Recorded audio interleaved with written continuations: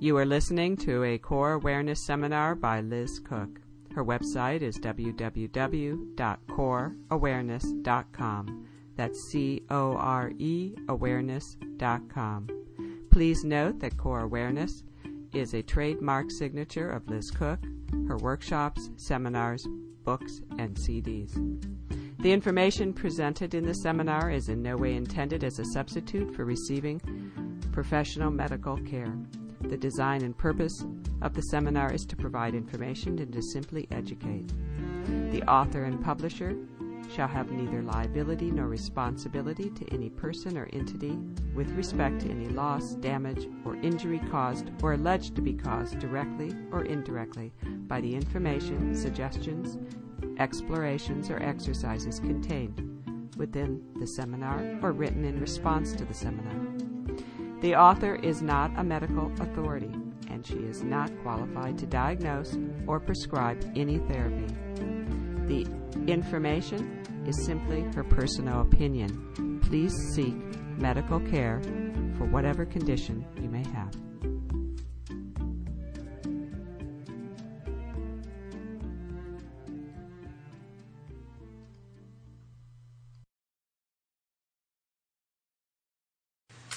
So I want to welcome everybody, and I want to introduce Emily Conrad. She's someone that I adore, and am very happy that she accepted my invitation.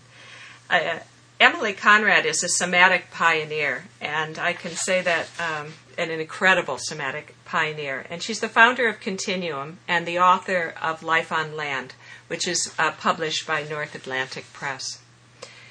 One of the things her background is in dance, and in 1974, Emily pioneered a protocol for spinal cord injury that has been an incredible process. From 74 to 79, she was the movement specialist in a research study conducted by Dr. Valerie Hunt at UCLA.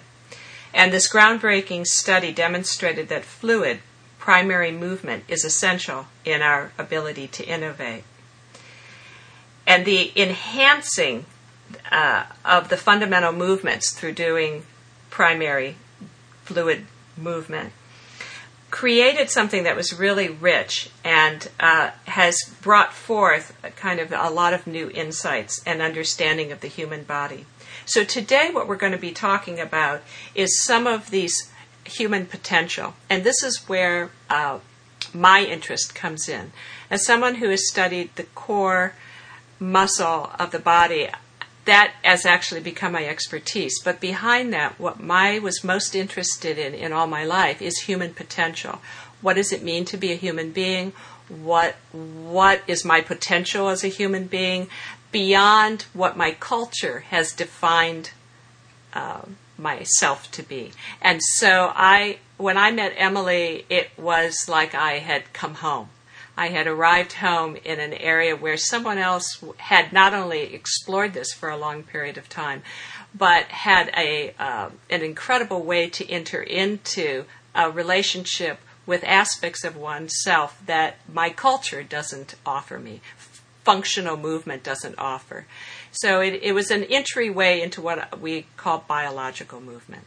So I want to welcome you, Emily. Thank you very much. And before you begin, let me ask everyone who's just joined us to please hit *6 so that you're blocked out, and it will only be a conversation between Emily and I till the end of our time together, and then we'll open it up for questions.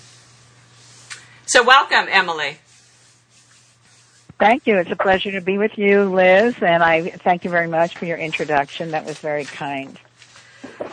And truthful. So we talked about some things that you might particularly want to begin a discussion about. And so I want to just jump right in, because your approach to what we call the human body is so beyond the standard objectified I guess, a kind of perception of ourselves, that I'd like you to start in with, what do you define as body? Well, that's a very complex question, and the simplest answer, first of all, we just need to know that we don't know what the body is for. We actually don't know. And it's hard to imagine that the dinosaurs lived and died and went through everything that they went through, and all species lived and died and assembled themselves and constructed themselves to contribute to what I call the humanoid on a mission that we actually don't know. We don't know what we're doing here, and I think it's important to acknowledge that. And that anything that we say about our bodies is limited to what we're even capable of knowing. So that would be number one. That's the caveat that I would say. What I see, if we were going to create any kind of description at all, the body is movement that has stabilized in order to live in this electromagnetic field called Earth. And so movement is what we are. It's not something we do. And to the extent that we can discover the unfolding movement world that exists within us will be what we have named our bodies. So in a couple of sentences, that's how I would describe the body at this point. I would also say that the human body as we know it is an accrual of billions of years of planetary history, that every species in some way has contributed to, again, the assemblage of this biped that is moving on planet Earth, and its bones were developed by the sea. Our organs are still undulating with the tides of the sea. It's very interesting to me that the sea squirt began the vertebral core. That was 400 million years ago. The sea squirt, which is a very simple creature that just basically eats and eliminates. It also clones its body from one blood cell, which is pretty interesting. But the first sign of the vertebral core was seen in the sea squirt as a gelatinous line that became the notochord in the embryo. So the embryo is carrying a 400 million year notochord at the very base of its vertebral core.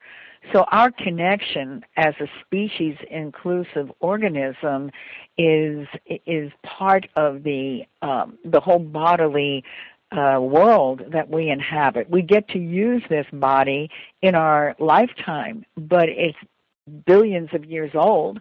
And again, it is a demonstration or an expression of a planetary process.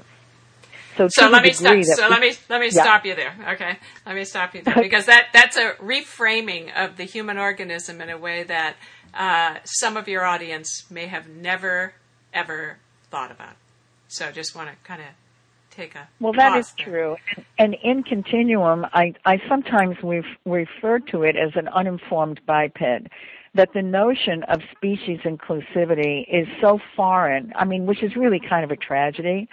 It's so foreign to our way of thinking, and it also will create a kind of barrier to how we treat other creatures and what we think the world is. And depending upon what our conditioning is how how we think of ourselves as being this supreme event, and yet we have to thank all other species for contributing to this magnificence that we call our bodies.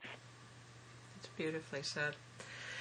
So that changes a lot of things. It changes things like what do we do every day, and what is it to be healthy, and what does it really mean to be here on planet Earth. I often speak about the fact that people talk about the environment as if it's outside of them rather than we are the environment. And I'm curious how you want to talk about how does this reality of perception shift the way one one does life, one leads life? Well, I think that one of the most important things is, first of all, the question that I asked myself back in the tenements of Brooklyn, where I was born, and I was about 5 years old, was, in what ways do we become self-limiting? I mean, that has been an ongoing question ever since I can remember, as I say, since I was 5. The next question has to be, why do we have 85% water? Why do we need all of this water within our organism? And what I say, and this has come from 42 years of exploring, so it's not that I arrived at this instantly, is that water anywhere in the universe is resonating with all water. And it is so the water in the galaxy, the water in the planet, and the water in our bodies is a resonant stream of intelligence. And it functions as a kind of an umbilical cord in a way. In other words, just the way the umbilical cord is feeding the embryo, it's the same thing, that we are fed through this resonant stream. And when the water within us, the fluid within us, becomes atrophied or moribund, deflated, we have lost resonance. And that has been one of the major insights that I began to explore with people with spinal cord injury. Rather than seeing it as a problem within the nervous system, I saw it as the loss of fluid resonance. And that, to me, is a bottom-up primary reconnect to the splendor of existence, is the vibrancy of the fluid world that we swim in. We are still swimming. Even though we are moving on land, we are still swimming. So one of the things that I understand about the fluid system that you've explored so extensively is that it has no boundary. Even That's though we right. might be talking about blood, or we might be talking about synovial fluid, we're talking about a system that no matter what we call the fluid. So would you go into that a little bit more of how we have these articulations of fluid, but then there's something larger. And before you begin, I'd like to invite everyone who's just joined us to hit *6. That will help the recording, please. Thank you. Well, it was as part of my questioning. I had studied dance with Catherine Dunham in New York City, and her work was based on Haitian dance. And I went to Haiti at one point in my life. And I think it's important for people who are listening to know that when you ask a question, you become the question. And that it's not important that you have an answer. What's important is to ask the question, because it creates the stream of your awareness. And when I first went to the Dunham School, the thing that was so interesting to me was the wave motion of the spines. And even though I didn't know why it was so important, I knew that it was. I mean, the minute that I saw that, it felt absolutely right to me, which was very different than the kind of ordinary movements that I saw, in New York and, people doing whatever they were doing. These wave motions, and what I began to understand from my time in Haiti and since that, is that the universe speaks to us through wave and spiral movements. And that depending upon the rhythm of these spirals or waves or pulsations will be the kind of message that we are receiving. In other words, movement is the message and the messenger. The language, because movement does not have a language, it speaks in spirals and waves. And so one of the things that was very important in terms of exploring spinal cord injury was returning the body to the sea. In other words, of creating as much wave motion as possible. So not getting all involved with the paralysis and this and that and the other thing, but of returning the organism to its origin and to its primary source in the language of that source, which is wave motion and spiral. So in any of the work that I've done with spinal cord injury, and I must say that whether it's spinal cord injury or aging or whatever it is, the restorative processes of the organism are within the wave spiral. That is where we become more capable of any kind of restorative aspects of ourselves is in that. Where, in a sense, we return to the sea. So it's very, very interesting how that has developed over these years. Yeah. I wanted to kind of put it in a larger framework. You have in your system of thinking right now 3 anatomies, which some people will know about, but a lot of people won't. And in speaking of that, because when you're talking about wave, people might think of the oceanic wave, but you're really also talking about a cosmic wave. That fluid isn't just on the earth and in our bodies, it's part of what the earth is bathed in, and or the larger cosmic force. And so would you kind of go into that perspective? Well, what I did in Life on Land, I'm basically speaking to the fact that the fluid within our tissue is the primary resonator. And depending upon what the context is, will be the limit or the expansion of the potency of what we're able to access. And I've, just as a way of describing, modern human beings are very unique in their in the constellation of fluid, and it has to do with all of the activities that we do that I would call forward thrust, meaning that when we watch television, when we drive, when we work on computers, when we do all of the various things that we do, everything is forward. And so our tissue will accommodate that forward thrust. And in so doing, it will also create a very specific kind of information that is available in that forward thrust. The forward thrust is a very limited form of information. So let's just say if somebody has a problem of some sort, a neuromuscular compromise or whatever it is, that the forward thrust is the potency of the system is in its elaborate tissue organization, not in the forward thrust. So when you have methodologies that ignore the scope of the system and the fact that that wave is the essential movement of the organism, you have very limited procedures.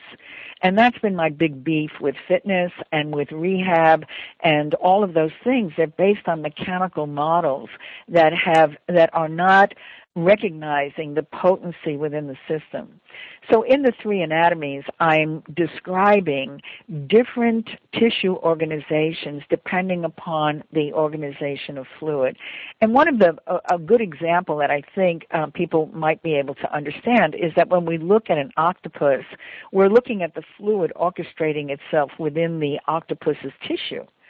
So what we see is an astonishing dexterity within the octopus and an ability to shift its structure depending upon what is needed. We can also do that.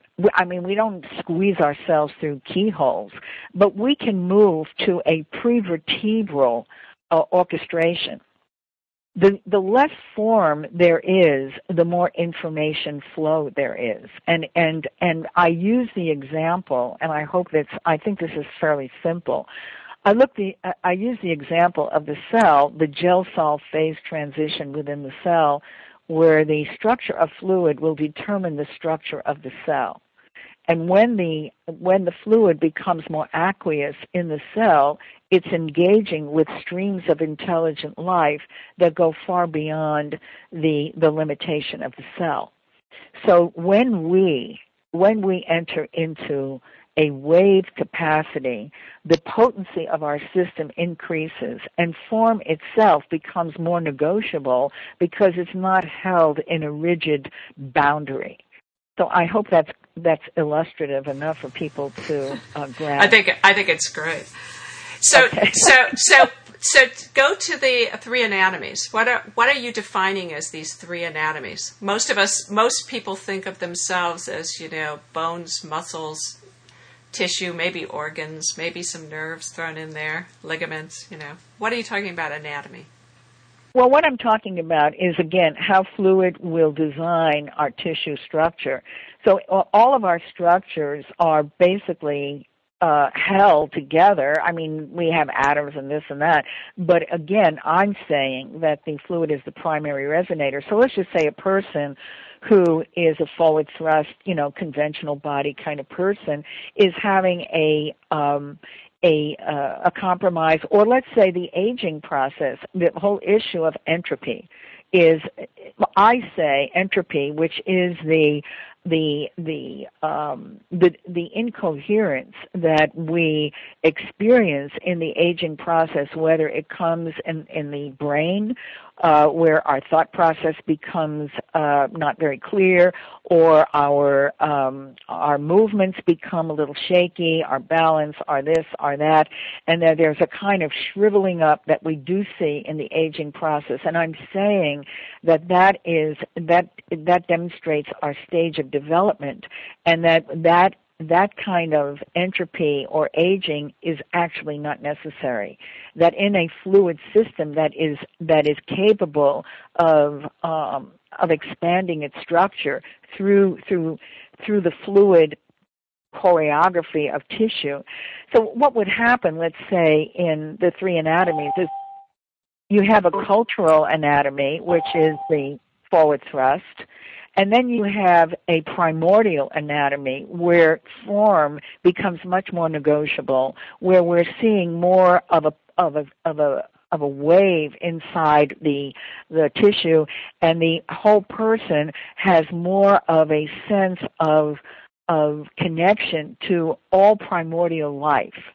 When that happens, there is a potency within the system that you absolutely cannot get that in the conventional anatomy. You just can't get it, because the conventional anatomy is form bound, and in the primordial anatomy, which is wave motion, the form is negotiable.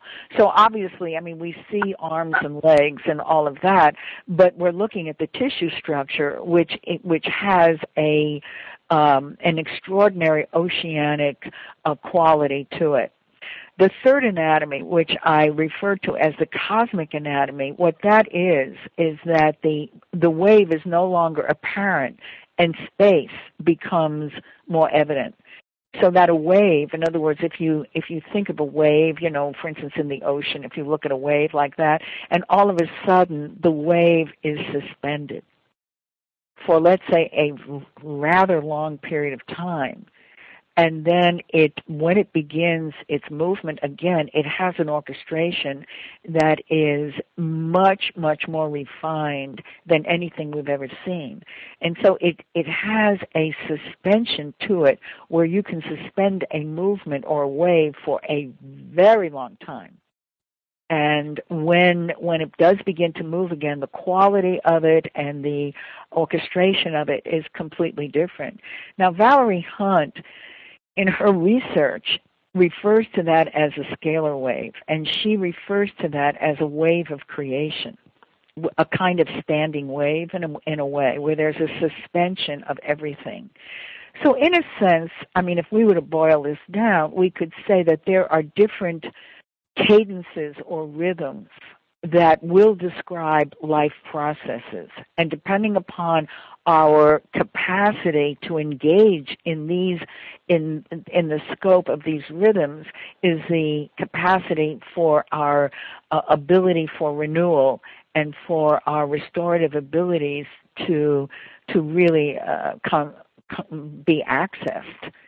So I'm talking about, and I call it a broadband virtuoso, when a system is able to have that kind of broadband mobile consciousness.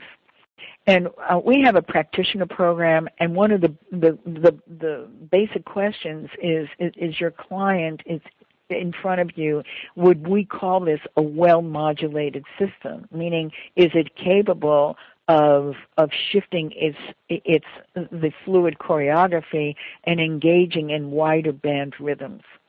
So I'm hoping that that's clear in what I just said. It's clear to me, but let me take. But when we have questions from people, we can maybe articulate that more. And I think that your work isn't for somebody who's entering into it for the first time.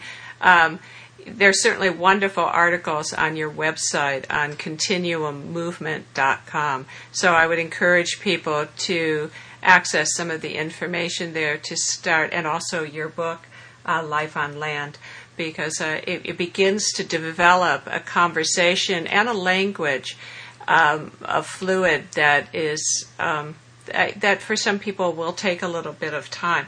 One of the things that I'd like you to talk about in this area is our thinking, because that's kind of in a way what we're discussing right now, is how do you take these ideas in and make sense of them. And we have had this conversation, I know, with my work with the core, to switch people from seeing the body as object to stop seeing themselves as their psoas is muscle and is a hip flexor, and defining it in a mechanical base to recognize that it's what I call a messenger of the central nervous system, and actually a messenger of the midline, and it takes some suppleness of thinking to even begin to allow yourself to open up to a whole different way of thinking.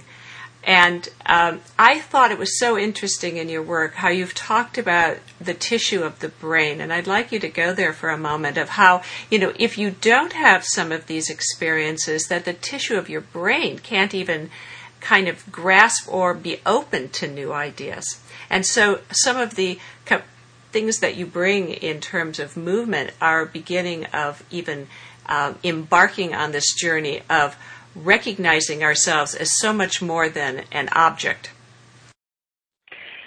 One of the things that's interesting in terms of teaching continuum, communicating continuum is, well, first of all, we just all have to sort of understand that we do not see outside of our own brain, that whatever we see is our brain.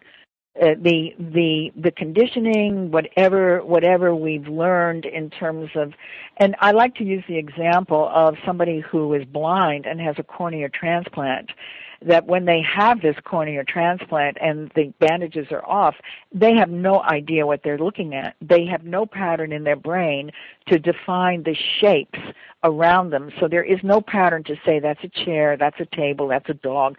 They don't have that. They do see light and dark, and that's it. So without the patterning, we don't know anything. And the patterning that goes on for us, and particularly with modern people, and I never am speaking about Aborigines. I'm always talking about modern people and the kind of concerns that we have, is that our first of all, let's just say, the body is not understood as an ongoing process. The views of the body are extremely reductive, and as I say in many of my classes, anybody who works with the body is in the stable next to the horses and the pigs. That it's still considered a kind of low form of existence, kind of a little bit maybe better than an animal, but that our higher faculties are definitely, the most prized possessions that we have.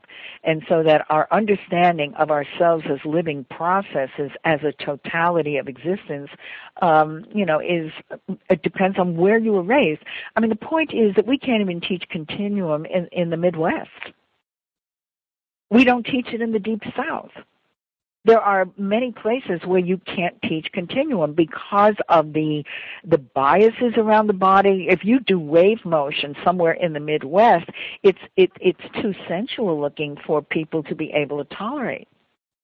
And so you have all of these biases and all of these restrictions and all of this kind of necessity to control and diminish the kind of intelligence that moves from our system. So here's the from your question of what goes on in our brains. One of the things that I'm pointing out all the time in Continuum is that when somebody moves, they're basically repeating the patterns that are in their brain, so that a movement will be part of the conditioning. And so, as best we can in Continuum, we prepare ourselves for movement in a very specific way, so that as the choreography of fluid is emerging, it's not shapes that conditioning insists on. It's shapes that are really new. And the exhilaration to the brain, we were discussing this in class today. I think one of the most important things about the primary experience of the organism is a sense of discovery. I mean, I have to say, and please excuse me, I don't mean to insult anybody, but a lot of times I go to classes or I observe classes that to me are like obedience school, where the instructor is instructing every little thing that the person is to do. Now lift your leg and hold it for 2 counts, and then do this, and then do that, and then do this, and then do that. And there is no discovery. It's obedience school is what it is. You're taking the person away from any kind of experience at all. The sense of discovery is probably one of the greatest neural enhancers that there can be, because there is not a limited world. So the moment that I am able to discover, I have no wall to my world. And it's the wall to the world that creates the neural senescence and what we see in with Alzheimer's and dementia and all of the neurological impairments that take place. It is true that there are nutrients that become diminished in the brain, but I'm saying to you that the sense of exhilaration of discovery is one of the greatest nutrients that we have. And again, the more controlled our world becomes, the more fearful the world becomes, the more limited we become, the wall comes up, and then you're dealing with swallowing your own echo all the time, and that will...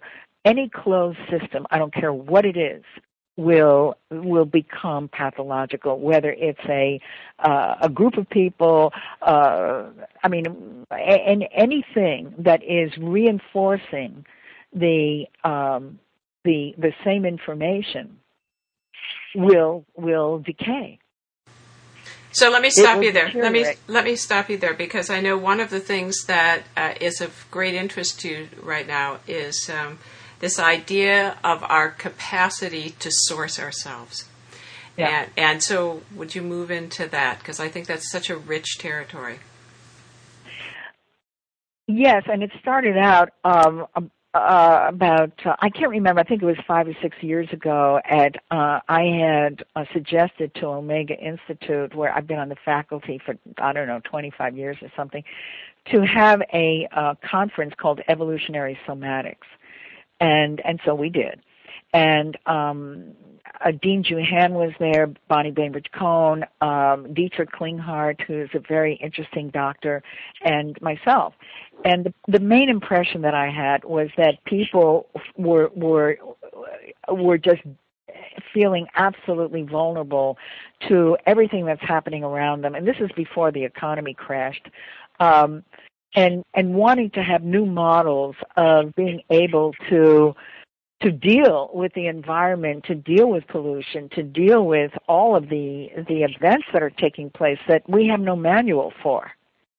And so that the issue around sourcing ourselves and sourcing our communities became a major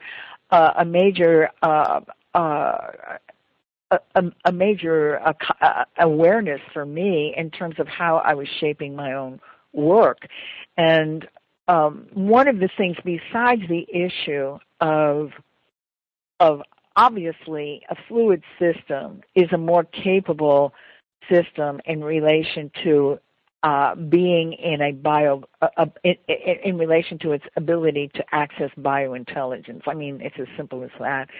But there are certain things that are important. What I began to do, and I can't exactly remember when I began to do it, I began to eliminate all external activation. And the reason for that is that there is so much activation constantly with all of the activity around us, the electromagnetic, all the speed that goes on, all of the computer and this and that and the wiring and blah, blah, blah, and the constant barrage of stimuli, that the system loses its ability to self-regulate. And in order to self-regulate, it needs to shift its circuitry. It's not rest. It's what I would call the long wave. It's not rest, meaning moribund resting. It is the ability to enter into streams that are where the interval of rhythm is very slowed down. And so what I've done is I take away as much external activation in relation to light, no music. We work in the dark as much as possible. And it's been very remarkable in relation to the ability to what I think helps us to enter into a cellular stream.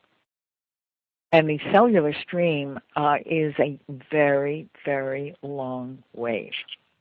So it's very slowed down, very, very slowed down. And in that, I feel that the ability to self-regulate we're able to access that.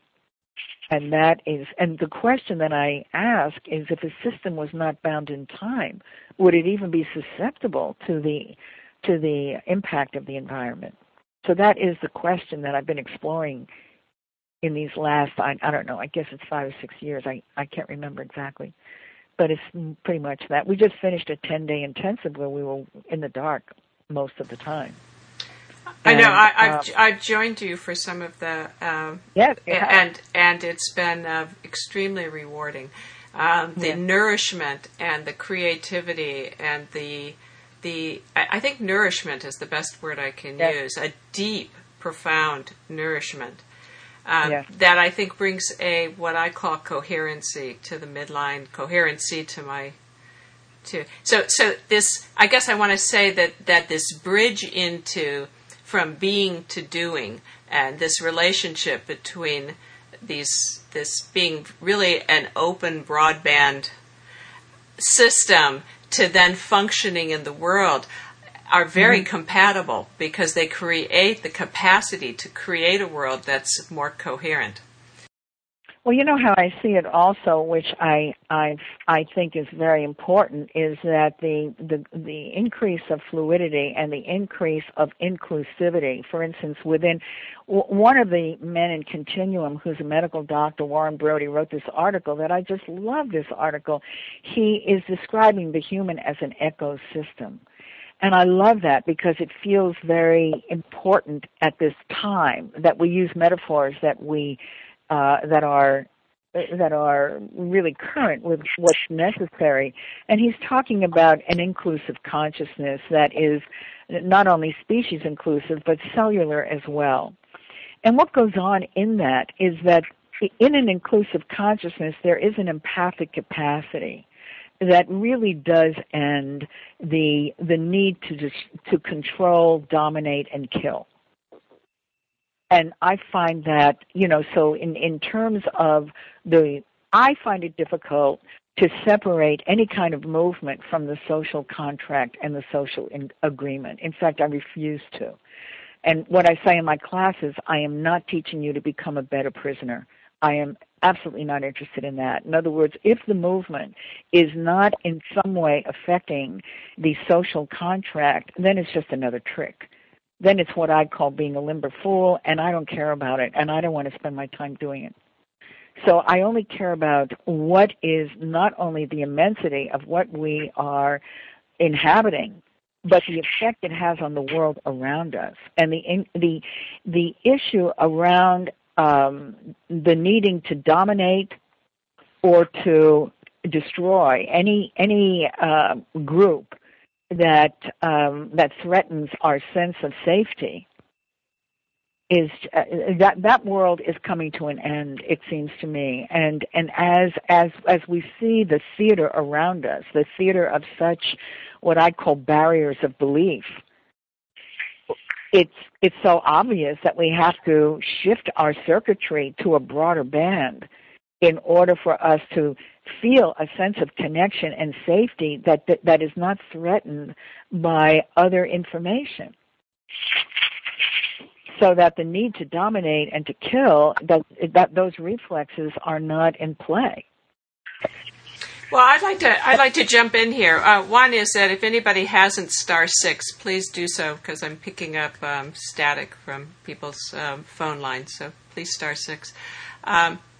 I'd like to jump in here because working with the SOAS, of course, is the fear response in the body, and that primal and instinctive response to curl or to arc that I work with to actually reestablish coherency, and so I'd kind of like you to maybe talk about that a little bit, about how we're actually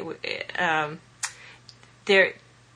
What I notice is that the more I actually acknowledge the responses moving through my core, through the midline, the more I recognize them through my own sensation, the capacity to actually move with them, and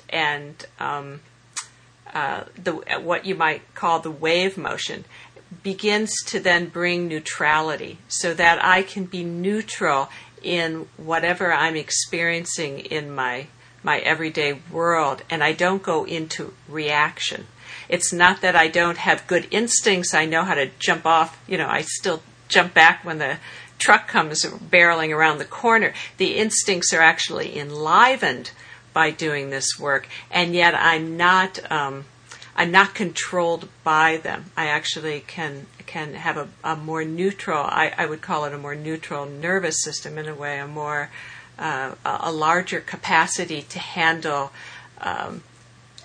all that happens for me, or all that's going around. I think that's very interesting. There are different ways of looking at what you just said, and one of the things that I think the communality between us are the coping strategies or the adaptive patterns that come with the embryonic journey through the birth canal and the bonding process, the primary bonding processes that go on that will establish a coping strategy within the system that becomes a constant trigger. Would you say? Huh? Yes, I can see that, yeah. Yeah, and so that my fear trigger is, and the moment that there's a fear trigger, based upon my coping strategy and adaptive pattern, I will have to calm that down by either dominating the moment or for my sense of security, or destroying whatever is around, whatever it is that is providing the anguish at the moment. Would you say that? Yeah, I can see that.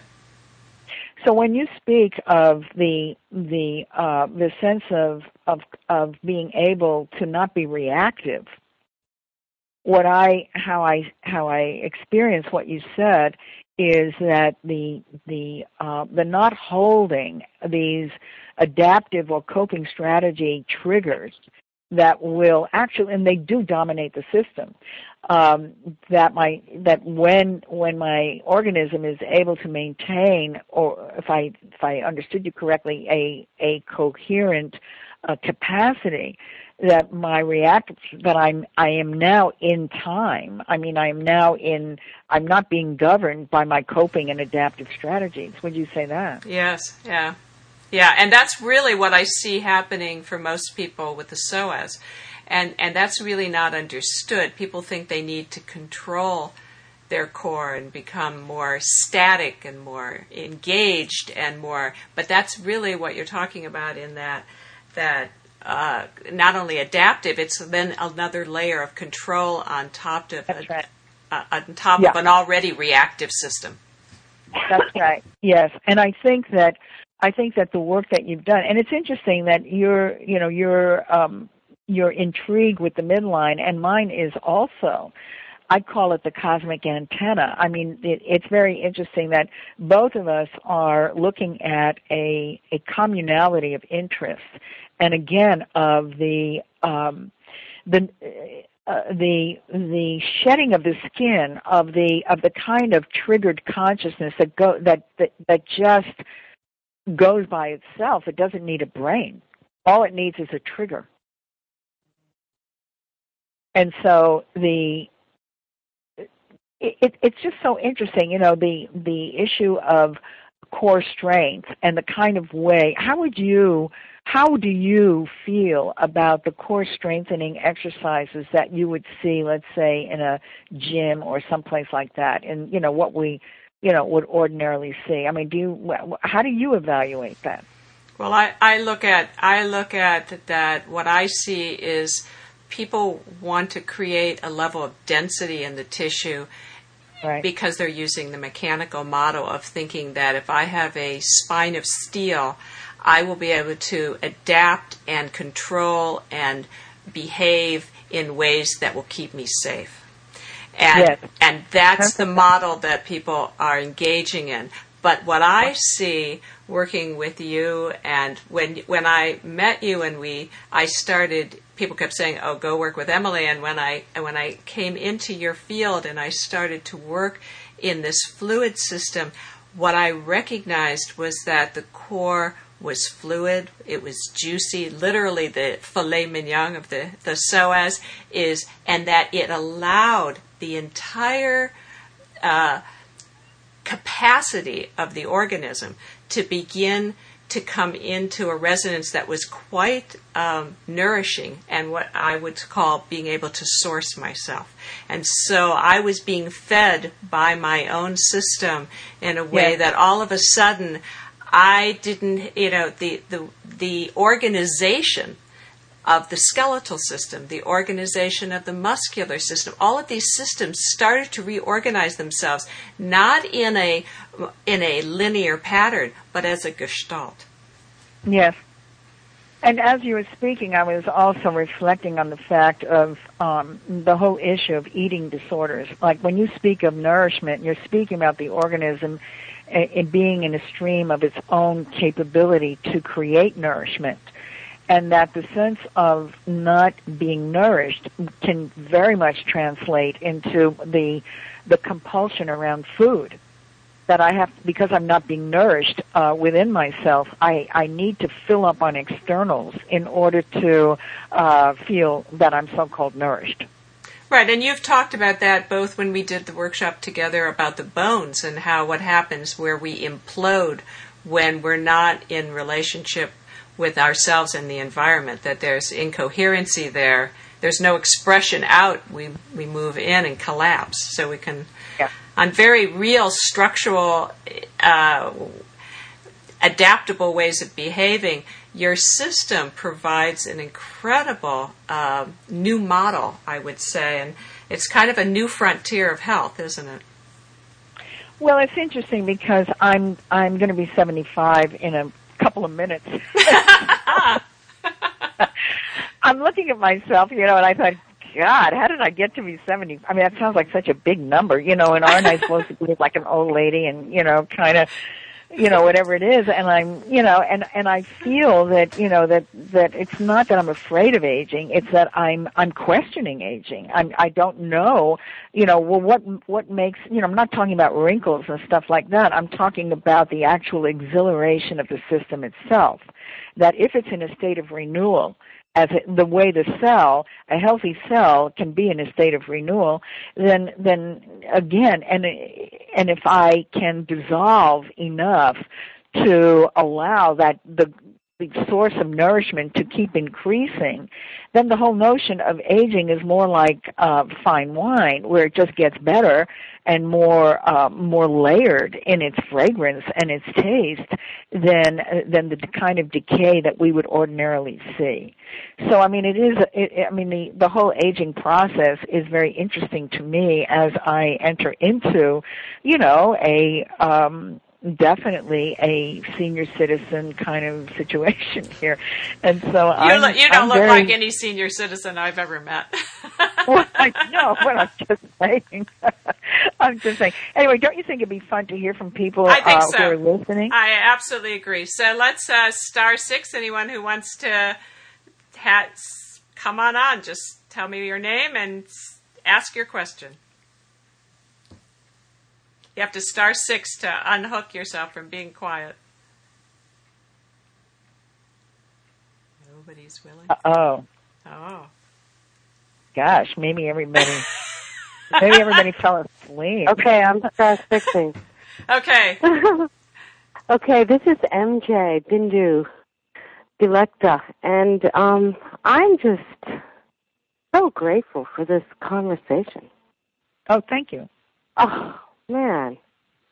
Emily, I have learned so much from you, and I work with fluidity in my studio all the time. And actually, I just had a thing come up recently where this couple who come to one of my classes told me that they wanted more structure.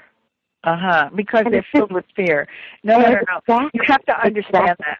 Yeah. Oh, I did in the moment, and it was so beautiful because the way you were describing it, mm-hmm. I realized that I was totally in the wave and the fluid because I just looked at them and said, "I think you need to find another teacher." Mm. Because there's a lot of people out there who will give you that, but that's not what's happening here.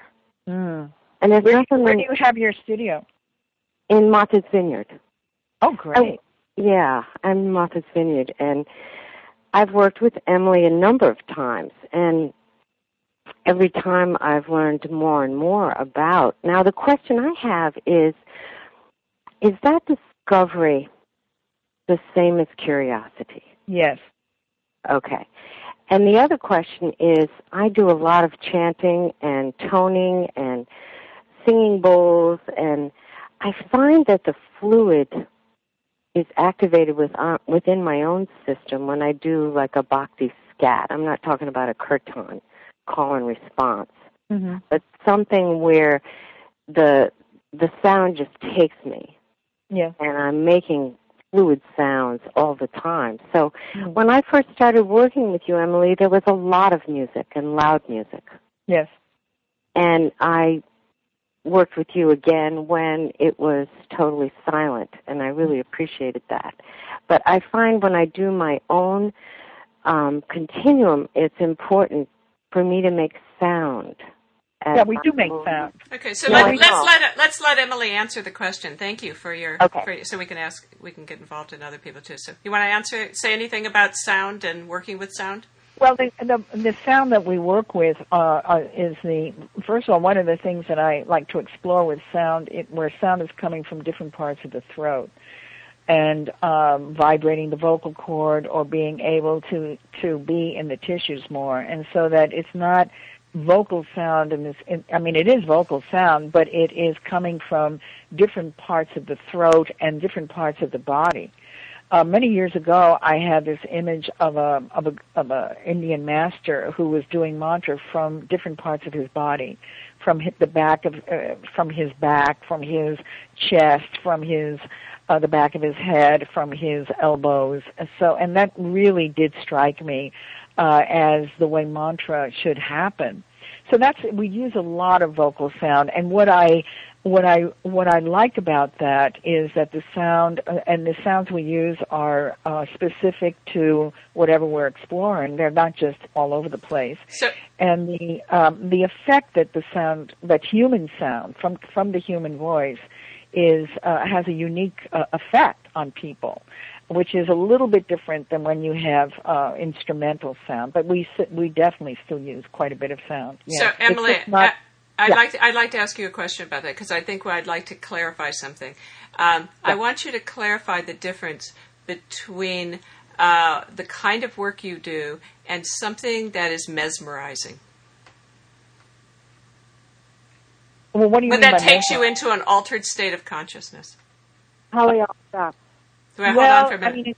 I mean, So, Emily, but the question is for me is I just what it raised for me was I'd like to, because your work is very grounded, and I'm not refuting what was said. I want to articulate it a little more. So I'm asking you to articulate the differentiation between something that takes you into an altered state of consciousness and something that you're talking about, which is entering a fluid consciousness. Well, it's kind of interesting. I mean, I think that one of the things that's important to me, and particularly because I lived in the West Indies, there was a lot of trance dancing. And I feel that people are already in a trance, so I don't know why we would do that. The thing for me that I think is important is to be able to track what's happening and to,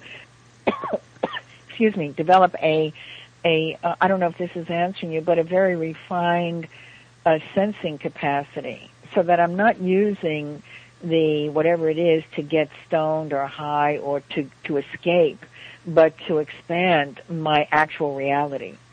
Great. So, that's beautiful. That's beautiful. So I just wanted to clarify that. And can we take one or two more questions? So if someone wants to say their name and ask their question, that would be great.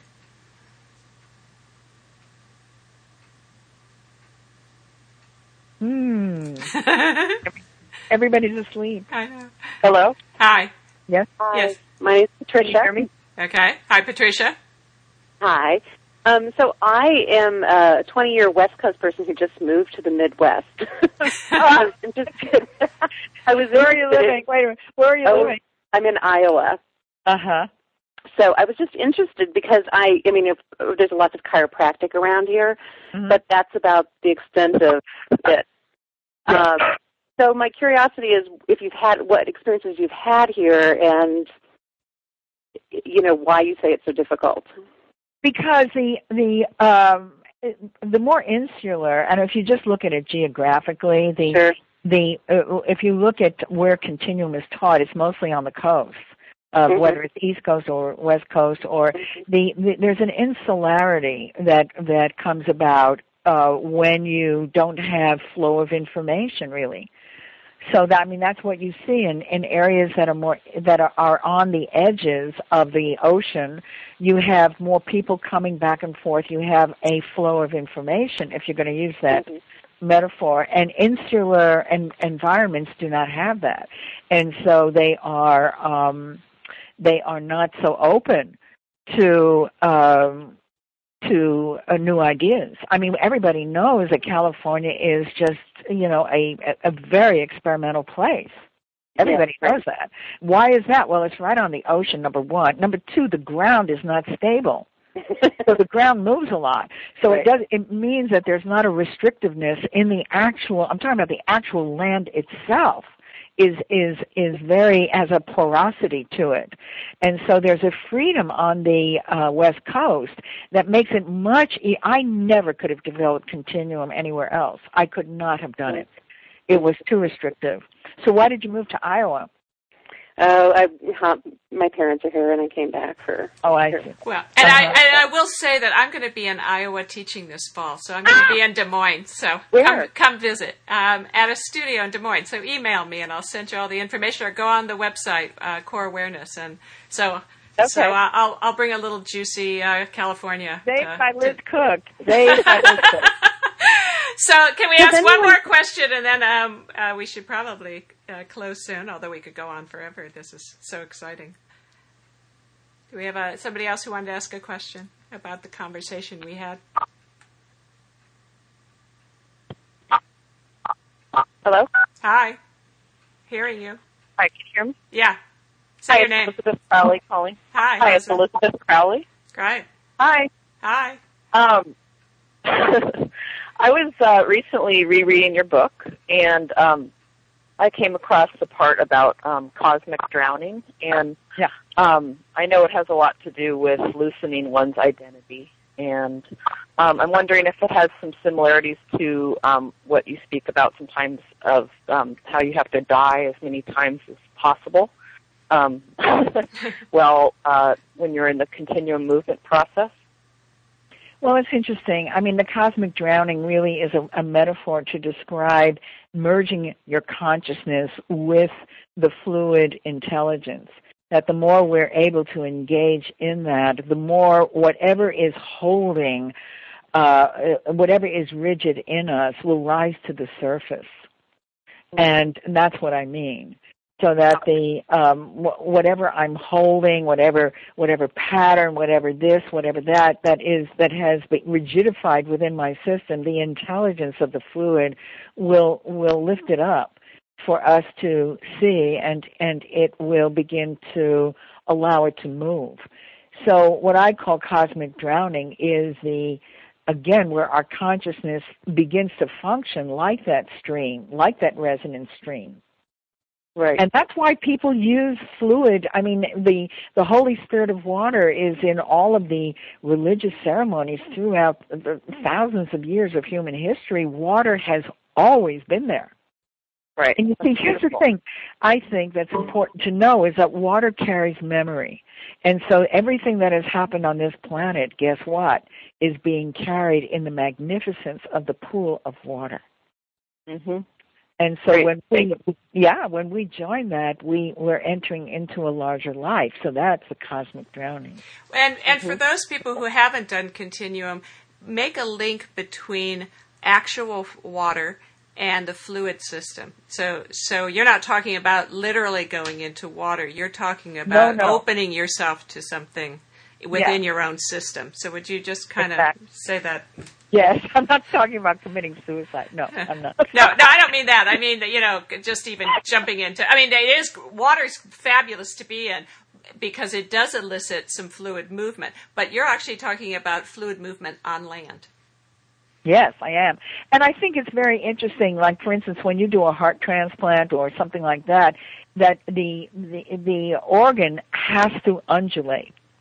That all of our organs are undulatory organs, still carrying the message of the sea. I mean, when you think of it that way, I mean, it's just a stunning, to me, description of the human and how we orient ourselves within our physical reality. So. Anyway, Liz, I really appreciate you inviting me to participate in this very interesting and spirited dialogue with you, as always. Yeah. Thank you so much. And just thank you so much. I really appreciate everything that you do and everything that you bring into our world, and particularly you're going to Iowa, which is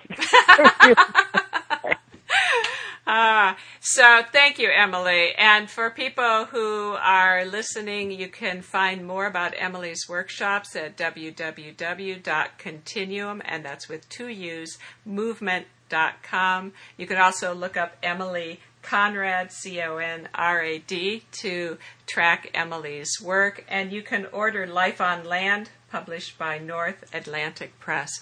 Thank you, Emily, so much. It was delightful. Well, thank you. Thank you. It's great. Thank you, everybody. Bye. Thank you. Bye, everybody. Bye. Bye. Thank you.